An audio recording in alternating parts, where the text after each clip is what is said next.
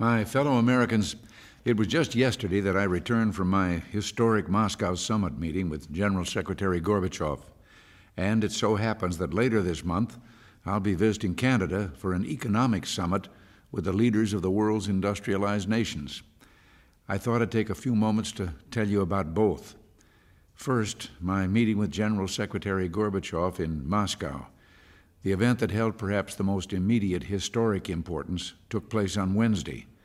It was then that General Secretary Gorbachev and I exchanged the instruments of ratification, bringing into effect the INF Treaty. The effect of this treaty will be, very simply, to eliminate an entire class of U.S. and Soviet intermediate-range nuclear missiles. The significance of the INF Treaty can hardly be overstated. For the first time ever, the levels of nuclear arms will actually be reduced rather than having caps placed on their growth.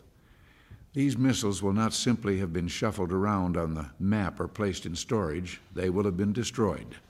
The exchange of these instruments of ratification alone would have made the Moscow summit a success, but the General Secretary and I made important progress in other areas as well. We moved ahead on START negotiations that would lead to a dramatic reduction in both sides' arsenals of strategic nuclear arms. On bilateral issues, I'm especially pleased by our agreement to hold increased exchanges involving high school students. The number of students will at first be in the hundreds, but could grow into the thousands. Imagine it, hundreds and then thousands of young people who have first-hand knowledge of each other's country and, yes, who have made friends. Turning to regional conflicts, Mr. Gorbachev and I discussed ways to reduce tension in areas around the globe: Southeast Asia, Africa, Central America, the Persian Gulf, and the Middle East. The withdrawal of Soviet troops from Afghanistan, of course, represents an historic step in itself, one that the General Secretary and I agreed could serve as a model for settling other regional conflicts.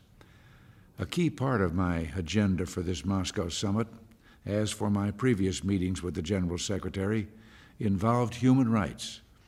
Recently, the Soviets have begun to show somewhat more respect for human rights.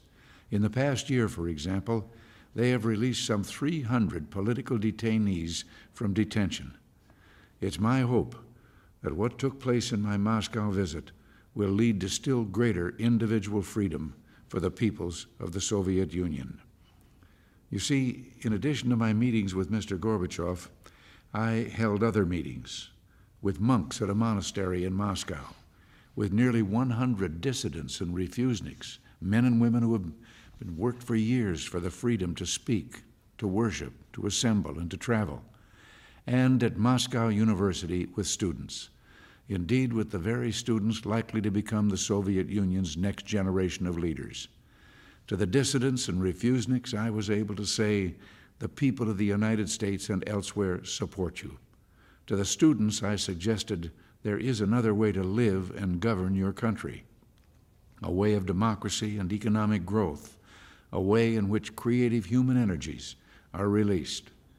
If anyone had suggested, even as recently as 10 years ago, that an American president would one day be able to meet with Soviet dissidents inside Moscow itself, or be able to speak to Soviet students in their own university about human freedom, well, I think you'll agree that a prediction like that would have been dismissed. But this past week, it happened. Seeds of freedom and greater trust were sown, and I just have to believe that in ways we may not even be able to guess, those seeds will take root and grow.